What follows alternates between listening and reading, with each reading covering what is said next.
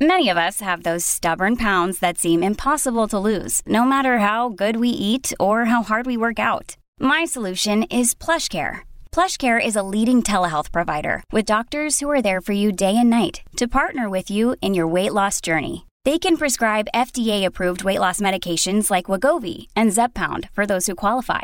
Plus, they accept most insurance plans. To get started, visit plushcare.com/weightloss. That's plushcare.com/weightloss. Families have a lot going on. Let Ollie help manage the mental load with new cognitive help supplements for everyone 4 and up, like delicious Lolly Focus Pops or Lolly Mellow Pops for kids. And for parents, try 3 new Brainy Chews to help you focus, chill out, or get energized. Find these cognitive health buddies for the whole fam at ollie.com. That's OLLY.com. These statements have not been evaluated by the Food and Drug Administration. This product is not intended to diagnose, treat, cure, or prevent any disease. This episode is brought to you by Shopify. Do you have a point of sale system you can trust, or is it a real POS? You need Shopify for retail. From accepting payments to managing inventory, Shopify POS has everything you need to sell in person. Go to shopify.com/system, all lowercase, to take your retail business to the next level today. That's shopify.com/system. Welcome to the New Books Network. Long considered the most important of all organs, the human heart has fascinated artists and scientists for many centuries, and the cardiologist Vincent Figueredo has documented how societies, ancient and modern, have considered the heart and, looking ahead, where the treatment of various kinds of heart disease may be headed in the future. So welcome to you. Thank you so much. It's a pleasure to be here. And let's just go right back to ancient societies who, may not have been able to treat heart disease in any way, but nonetheless saw the heart as very important. What were the perceptions of the heart at that time? So most ancient cultures, probably all the way up through the Middle Ages, believed that the heart was the repository of the soul, of memory, reasoning, conscious. And this was probably because the ancient ancestors of ours knew that a beating heart signified life, and when the heart was beating no more, a person was no longer alive. So this we now know is because emotions we feel from our brain reverberate in our heart. But to ancient ancestors, this interdependence led them to believe that the heart was the repository of the soul. Yeah, and that would mean that the heart started playing some kind of role in religion.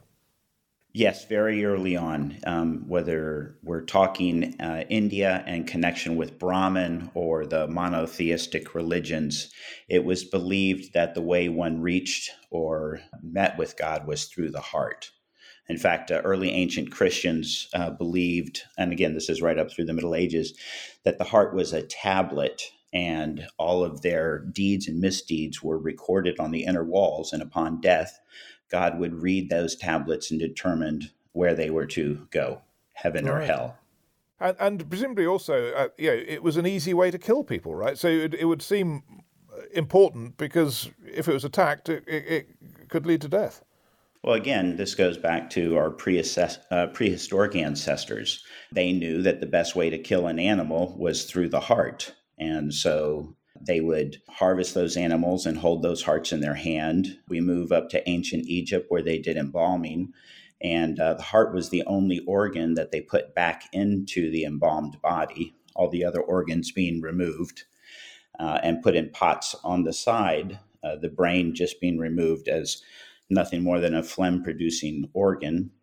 And it was the heart that supposedly went and was weighed in the underworld by Osiris to decide whether a person could go to heaven, the field of reeds, or their heart would be consumed by a goddess Ammit who would take their soul forever.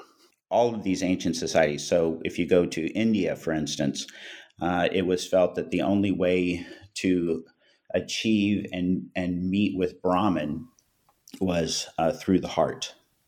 So it's interesting, isn't it? Because you'd think that a soft tissue organ like the heart would be very difficult to do any archaeology about, but you've just given an example from ancient Egypt where you can actually, and so you can discover things from the ancient period through archaeology? Actually, that's interesting. If we talk about heart disease, it was found when they did CAT scans of mummies from different societies over 4,000 years. In fact, atherosclerotic heart disease was quite frequent, and in the mummies that were estimated to be 40 years or older upon death, over 50% had atherosclerosis. So it turns out that heart disease is not a new thing. The fact that we now are fatter, we smoke more, we eat inappropriately, we don't exercise. We thought that was the reason people had heart disease, but apparently they had it thousands of years ago as well. So there's some genetic predisposition in humans to have atherosclerotic heart disease. Well, that does go against all we're taught about heart disease being a modern problem and getting much worse because of the way we live. So what do you think was causing heart disease in terms of lifestyle back then? Well, two things I can think of. First, the fact that they ate and warmed by fire, so a lot of smoke inhalation. The second one would be repeated inflammation, infections. We now know that inflammation can result in atherosclerotic plaque development. When you go back to those ancient times, tell us about the Aztecs, because they had particular sort of beliefs and cultural practices, didn't they? They did, in fact. Most of the Mesoamerican cultures, the Olmecs, Mayans, Aztecs, believed that humans were created to nourish the gods and sustain them. They believed that sacrificing hearts to the gods meant the giving of what is right or proper. They believed blood and hearts held what's called teolia, which is the immortal soul, the knowledge, wisdom, and memory in a person. And those could, if sacrificed to the gods, feed the gods and keep them from leaving. And therefore, the next day would come and the crops would nourish, would do well. Yeah. Now then, at what stage, I mean, can you tell, I suppose you won't be able to tell, maybe you can, from the archaeological evidence, before you get into literary evidence, when did this association of the heart with love come in? That's interesting. The real first evidence of that is probably in the 13, well, I would take it back. I'd say that the Greeks were associating the heart with love. The ancient Sumerians associated the heart with life, thought it was the most important organ and therefore the organ of sacrifice to the gods. But it was really the Greeks that felt it was an organ of love. A classic example of that is the story of Apollo approaching Eros, Cupid in Rome, who was working with his bows and arrows, and Apollo told Eros to leave those weapons to mighty gods like himself. So Eros, angry, climbed Mount Parnassus and unleashed two arrows. The first one was sharp and gold-tipped, and that pierced Apollo's heart and made him instantly fall in love with Daphne, the beautiful daughter of the river god Peneus. The second arrow was dull and lead-tipped, and it pierced Daphne's heart, which gave her a great aversion to love. Apollo pursued Daphne, who tried to escape and pleaded with her father for help. And the story is he transformed her into a fragrant tree, which we now know as the laurel, to escape Apollo. Do you think that happened before the ancient Greeks as well? It's just that it's not written. And in a way, how could you know what people were saying at that time about the heart? I think it was prevalent in all ancient cultures. In Egypt, I think that they also believed that their emotions were in their heart. And again, it was the reverberation of what was potentially coming from their brain when, they saw that loved one. And so, whether we're talking ancient Egyptians, ancient Greeks, ancient Romans, ancient Chinese, all of them felt the heart not only housed your conscious or soul, but was where your emotions came from. And in Greece, where there was a split, some philosophers, scientists like Aristotle believed that the soul was in the heart. Others, like Plato, believed that the brain was where we reasoned, but the heart was where our emotions and our courage were. Now, of course, that's right, courage as well, isn't it? So yes, there's another sort of association. So life, love, and courage. By the way, note that the word courage comes from heart, core. And originally, courage meant to speak one's mind by telling one's heart before it became more limited in bravery. Now, then, you've got some absolutely fascinating stuff in your book about people taking on the characteristics of the person whose heart they get in a heart transplant and various sort of ideas like that, which are really sort of confusing to understand. But before we get onto that, I'm just sort of advertising those because it is interesting. But just before we do that, I'd just like you to take us on from the ancient period. And if I gave you three names, perhaps you could just talk us through their sort of contributions: Galen, Leonardo da Vinci, and Harvey. So Galen was the man who sort of advanced medicine, but also got medicine stuck, didn't he? Because he became an authority for so long, there wasn't much progress after him for quite a long time. Yeah, so Galen was a Greek who went to Rome to make money and became quite famous and became the physician of the emperor. He based a lot of his work, his experiments, and his beliefs on Aristotle, somewhat on Plato. He believed the heart was what kept the body warm. He believed that the soul was there for a time before he took on Plato's tripartite soul, where the brain had the reasoning, the heart had the emotion, and the liver had the appetite digestive soul, the lesser soul. But what happened is the Catholic Church at the beginning of the medieval period believed that Galen and Aristotle's views on the heart, placing the soul in the heart, were correct, and all the others were wrong. And as the church dominated in Europe for 1,000 years, it was believed that Galen and to a lesser extent Aristotle were correct, and to try and say otherwise was sacrilege. So Galen's views, starting about 100 AD, held sway all the way up through the medieval period until the likes of Leonardo da Vinci, Andreas Vesalius, and William Harvey in the 1415 and 1600s that started to actually experiment with hearts, did the first accurate drawings of hearts. Harvey, in particular, experimented and demonstrated the heart was a pump that circulated blood through the body and in through the lungs, and that the right and left heart were two separate entities and not, they didn't have pores between them like Galen believed.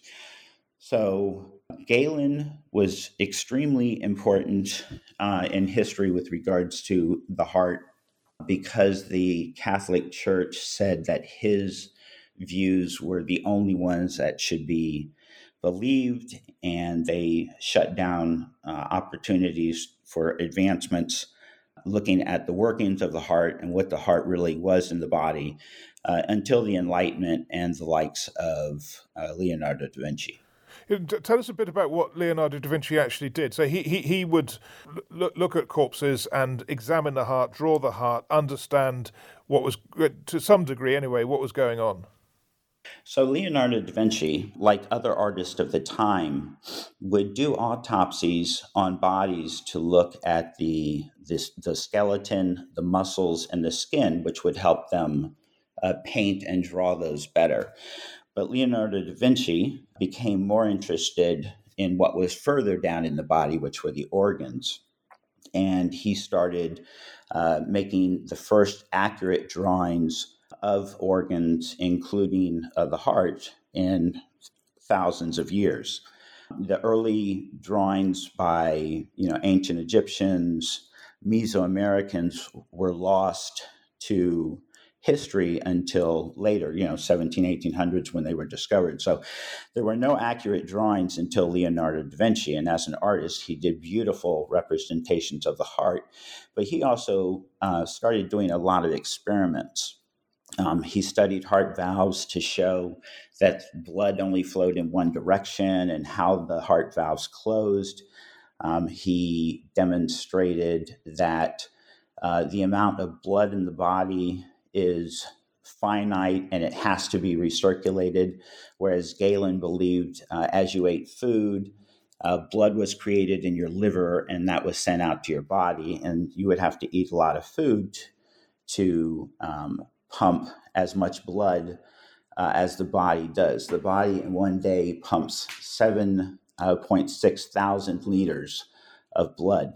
So it would be hard for the liver to make that much. And it was Leonardo da Vinci who first found that the body, in fact, probably only has 5.6 liters of blood that it constantly recirculates.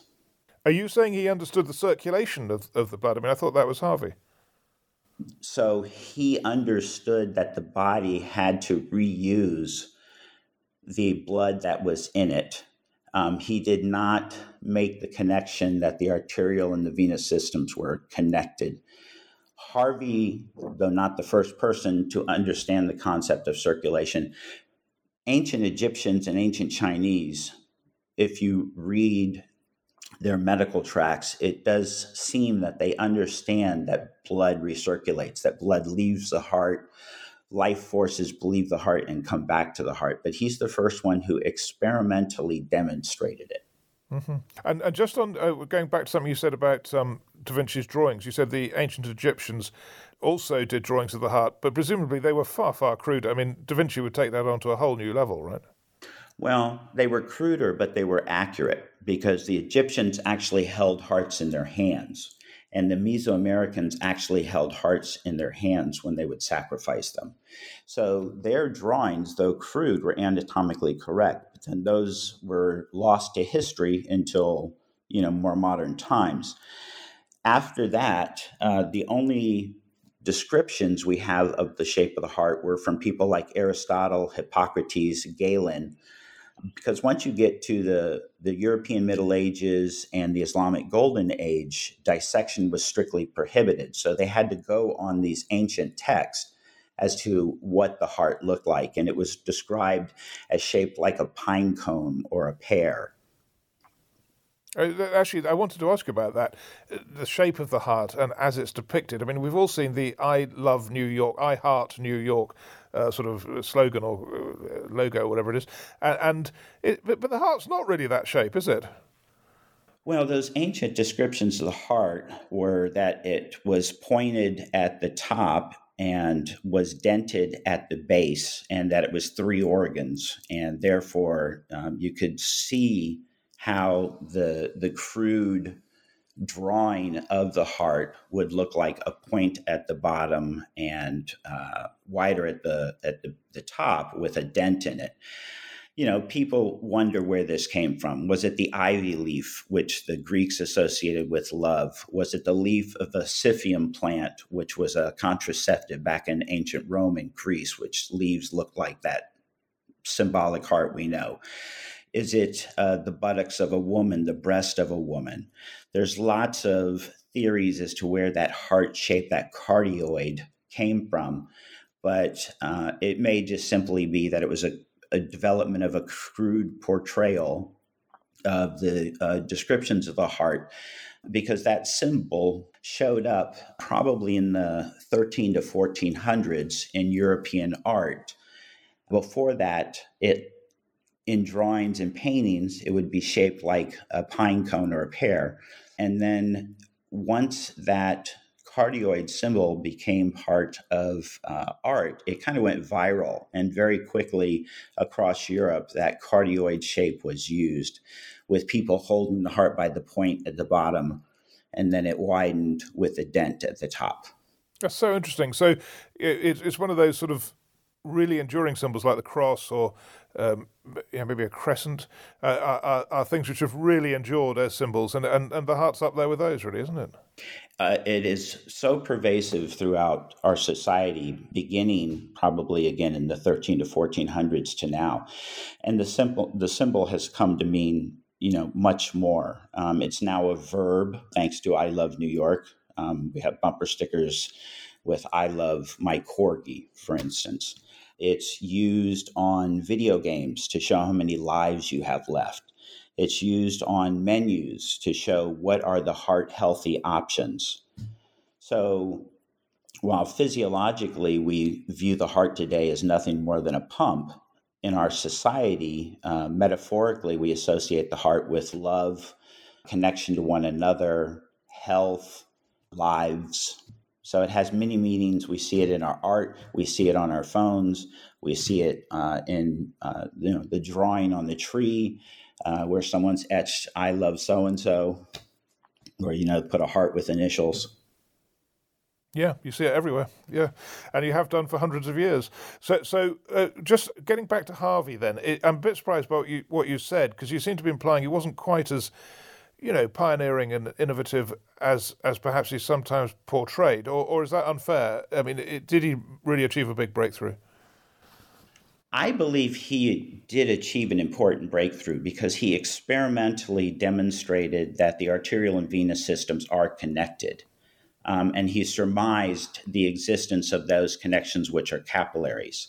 In previous societies, there was descriptions of circulation in very general words, whether we're talking ancient India or ancient China. And then people like Leonardo da Vinci 100 years before Harvey assumed that blood circulated through the body. They just didn't take the next step and describe why it happened.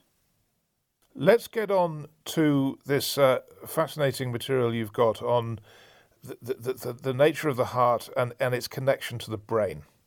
Let's start with the basic position that many people might think there's really no connection. The brain is what governs our behaviour, and the heart is a purely physical organ that does a job of pumping blood around the system. But you're not sure it's that clear cut, are you? Let me take a step back. The ancient character in Asian languages for the heart could be translated as either heart or mind, and that's what most ancient societies believed. Once we got to Harvey, who showed the heart was a pump that circulated blood around the body and really was nothing more than that, that's when society started turning to the heart as just a pump, and the brain was where our soul and our conscious and our memory and our understanding and our emotions all were. But it turns out that the heart is transmitting as much signals to the brain as the brain is to the heart. And this is constantly occurring. So this new finding that there's a dynamic two-way dialogue between the heart and brain, this new area of research is called neurocardiology. And it turns out that the reason these two organs are continuously affecting the function of each other is that the heart itself has a little brain. It has over 40,000 sensory neurons. They're sort of relegated up towards the top of the heart. And it's this little brain in the heart that enables the heart to sense, to regulate, and to remember. While the brain sends signals down to the heart to get it to beat faster, for instance, if we're seeing our first love or we're about to get pounced on by a mountain lion, it turns out that the heart is sending signals up to the nervous system, and it's to multiple areas in the brain. The medulla, the hypothalamus, and most importantly, the emotion center in the brain, the amygdala. It also appears that the heart affects the brain through hormones and electromagnetic effects. So the heart is producing as much of the love hormone oxytocin as the brain does. And this affects brain centers.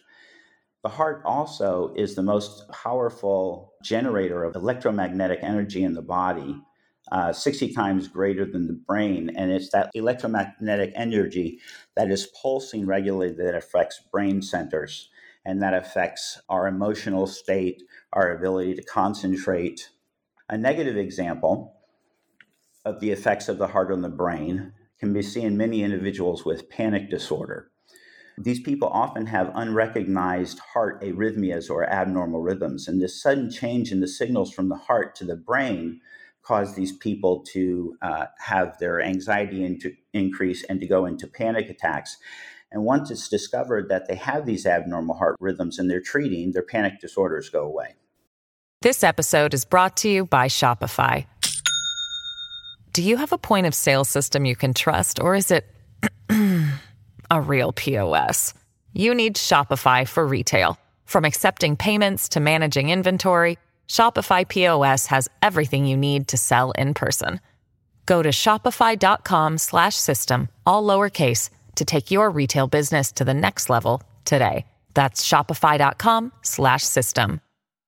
I'm actually finding what you're saying quite difficult to get my head around because it's so firmly believed that there is a very clear distinction between what the brain does and what the heart does. And you're saying there's almost like a second brain in the heart that has these similar functions. Perhaps it would help to understand it if you said, what's the difference? So what's the difference between the brain and the heart and the little brain in the heart, as you describe it? I think most people will agree that the brain is now the king organ. It's the one that runs the show.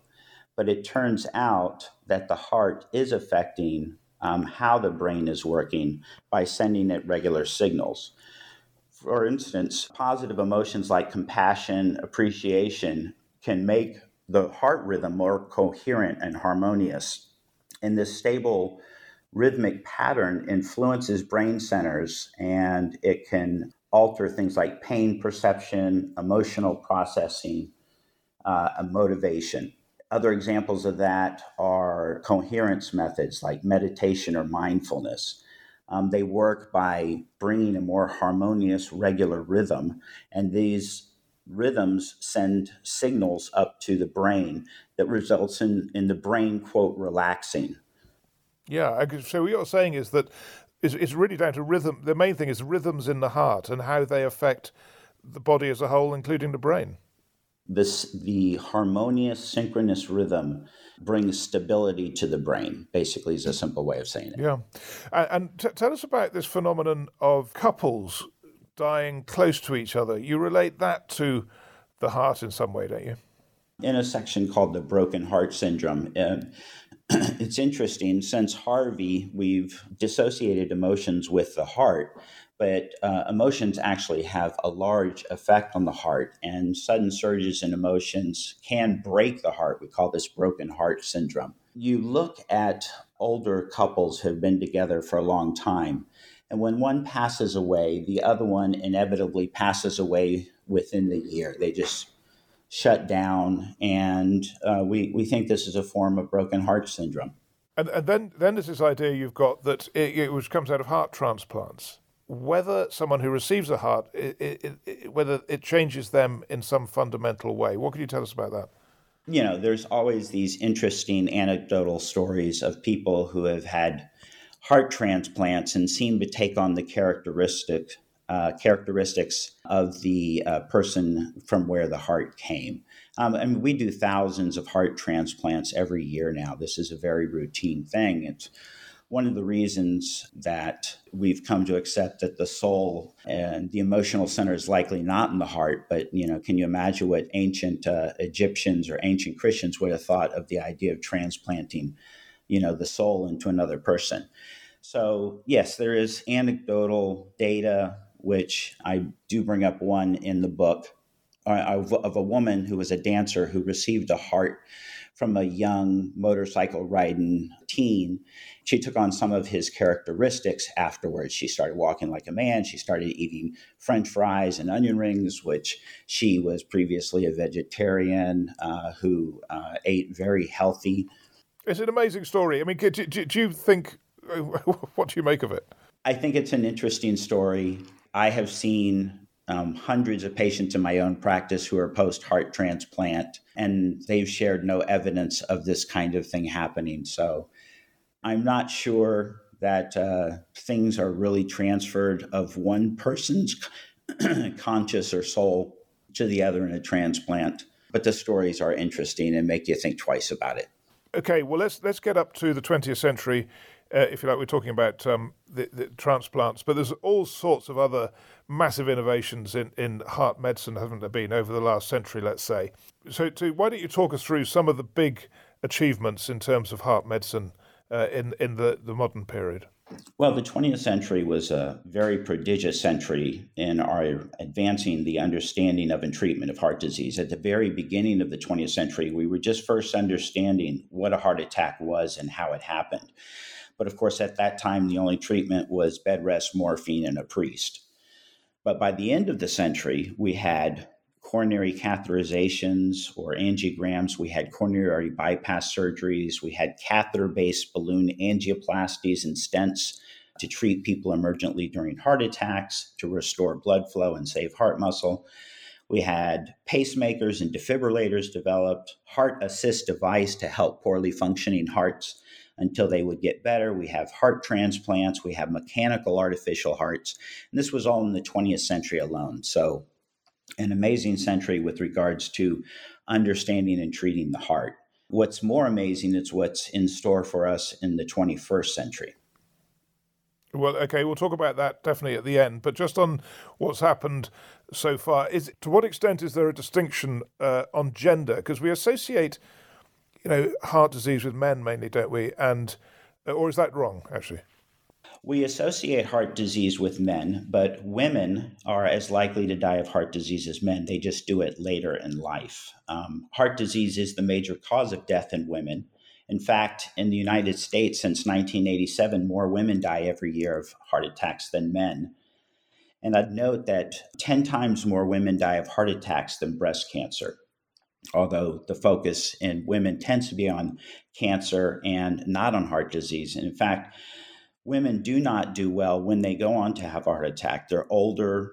Their presentations tend to be more atypical. They don't have the classic crushing pain in the chest, so they make it to the hospital later because they're having pain in their neck or their jaw or their back, or they're just extremely short of breath or nauseated.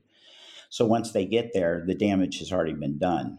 As far as prevention, it turns out physicians are less likely to talk to women compared to men with regards to risk factor prevention and treatment for heart disease.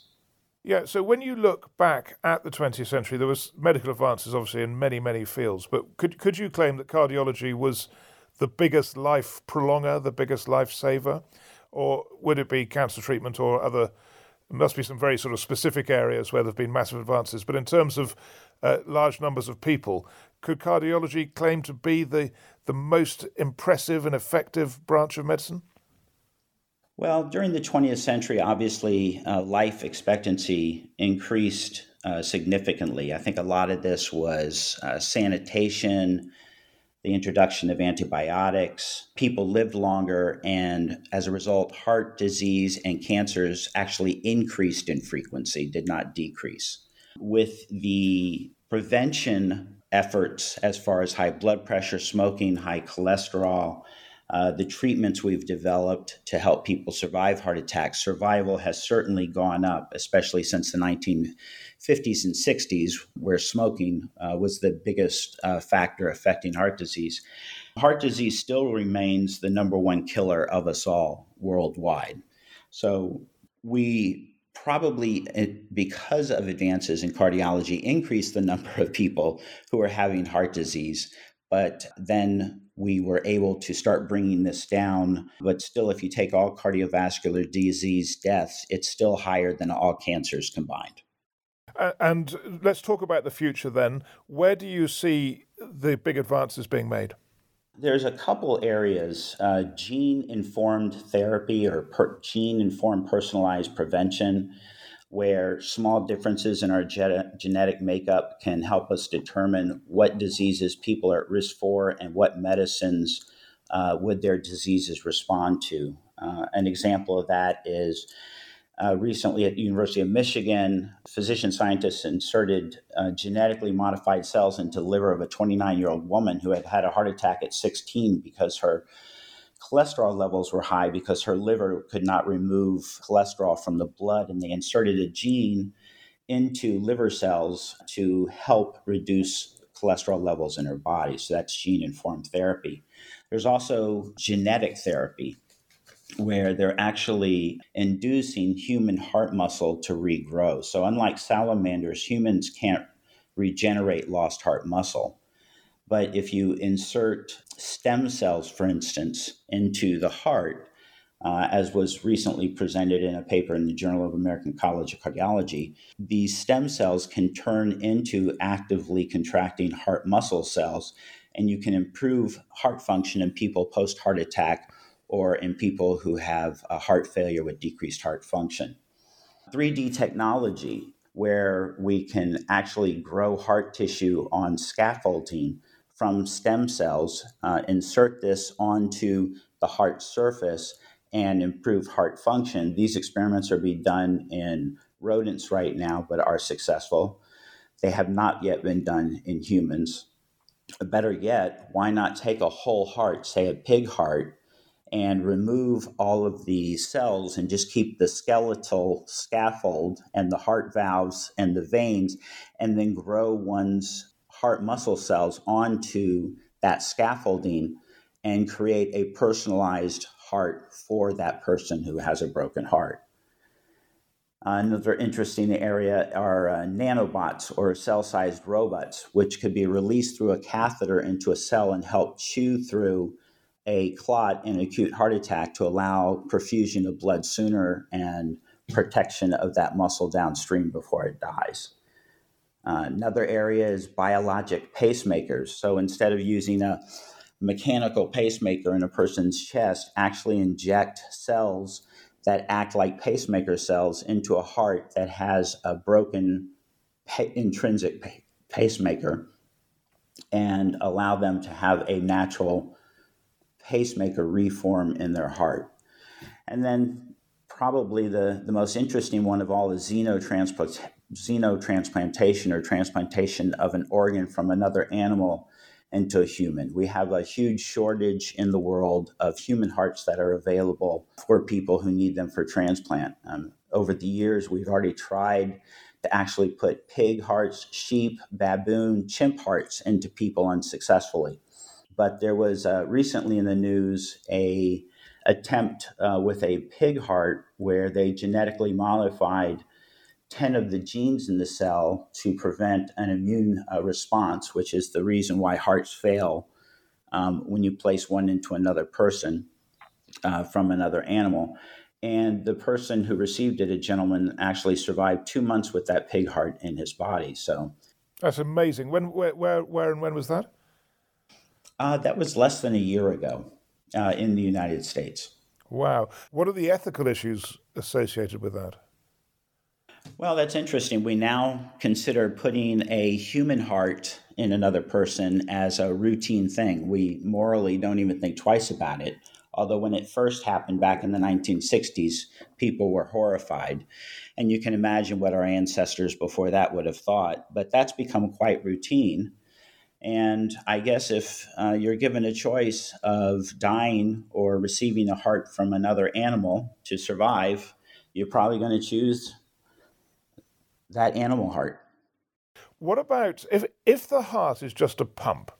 I mean, you said it's more than that in some ways, but if the crucial physiological function is a pump, can't you just put a pump in? I mean, we've got artificial hips, and presumably you could make a pump. We actually have them. We have mechanical artificial hearts. There's people who are not transplant candidates who received these hearts, and they have survived sometimes years with them.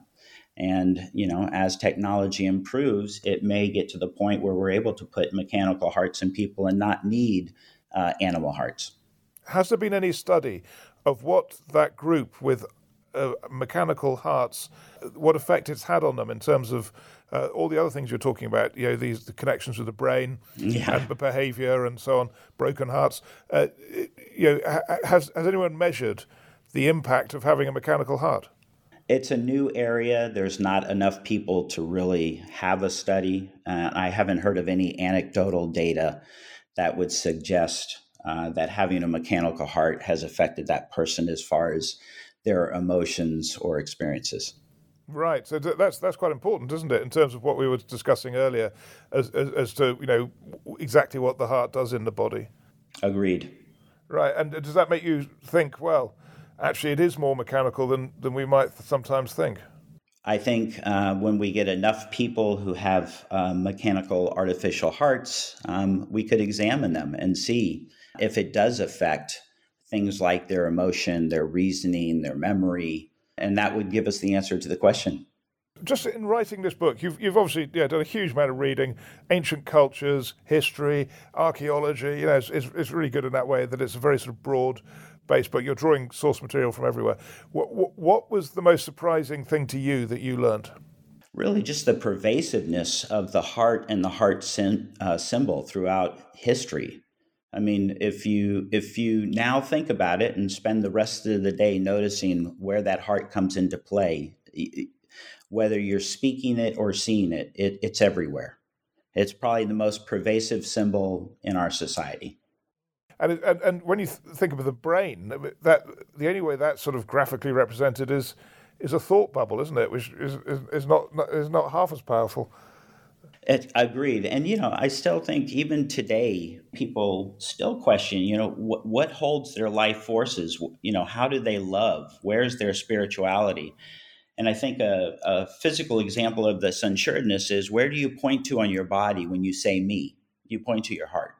Well, it's been a very, very interesting listening to you, and you've done a huge amount of work to put this book together, and we've been the beneficiaries of it. So thank you very much for it. It's not a topic, it's not the sort of typical topic we do, but I'm very glad we did, because it's really helped us understand a bit about this very important organ we've all got. Well, you're quite welcome, and thank you for having me on your program.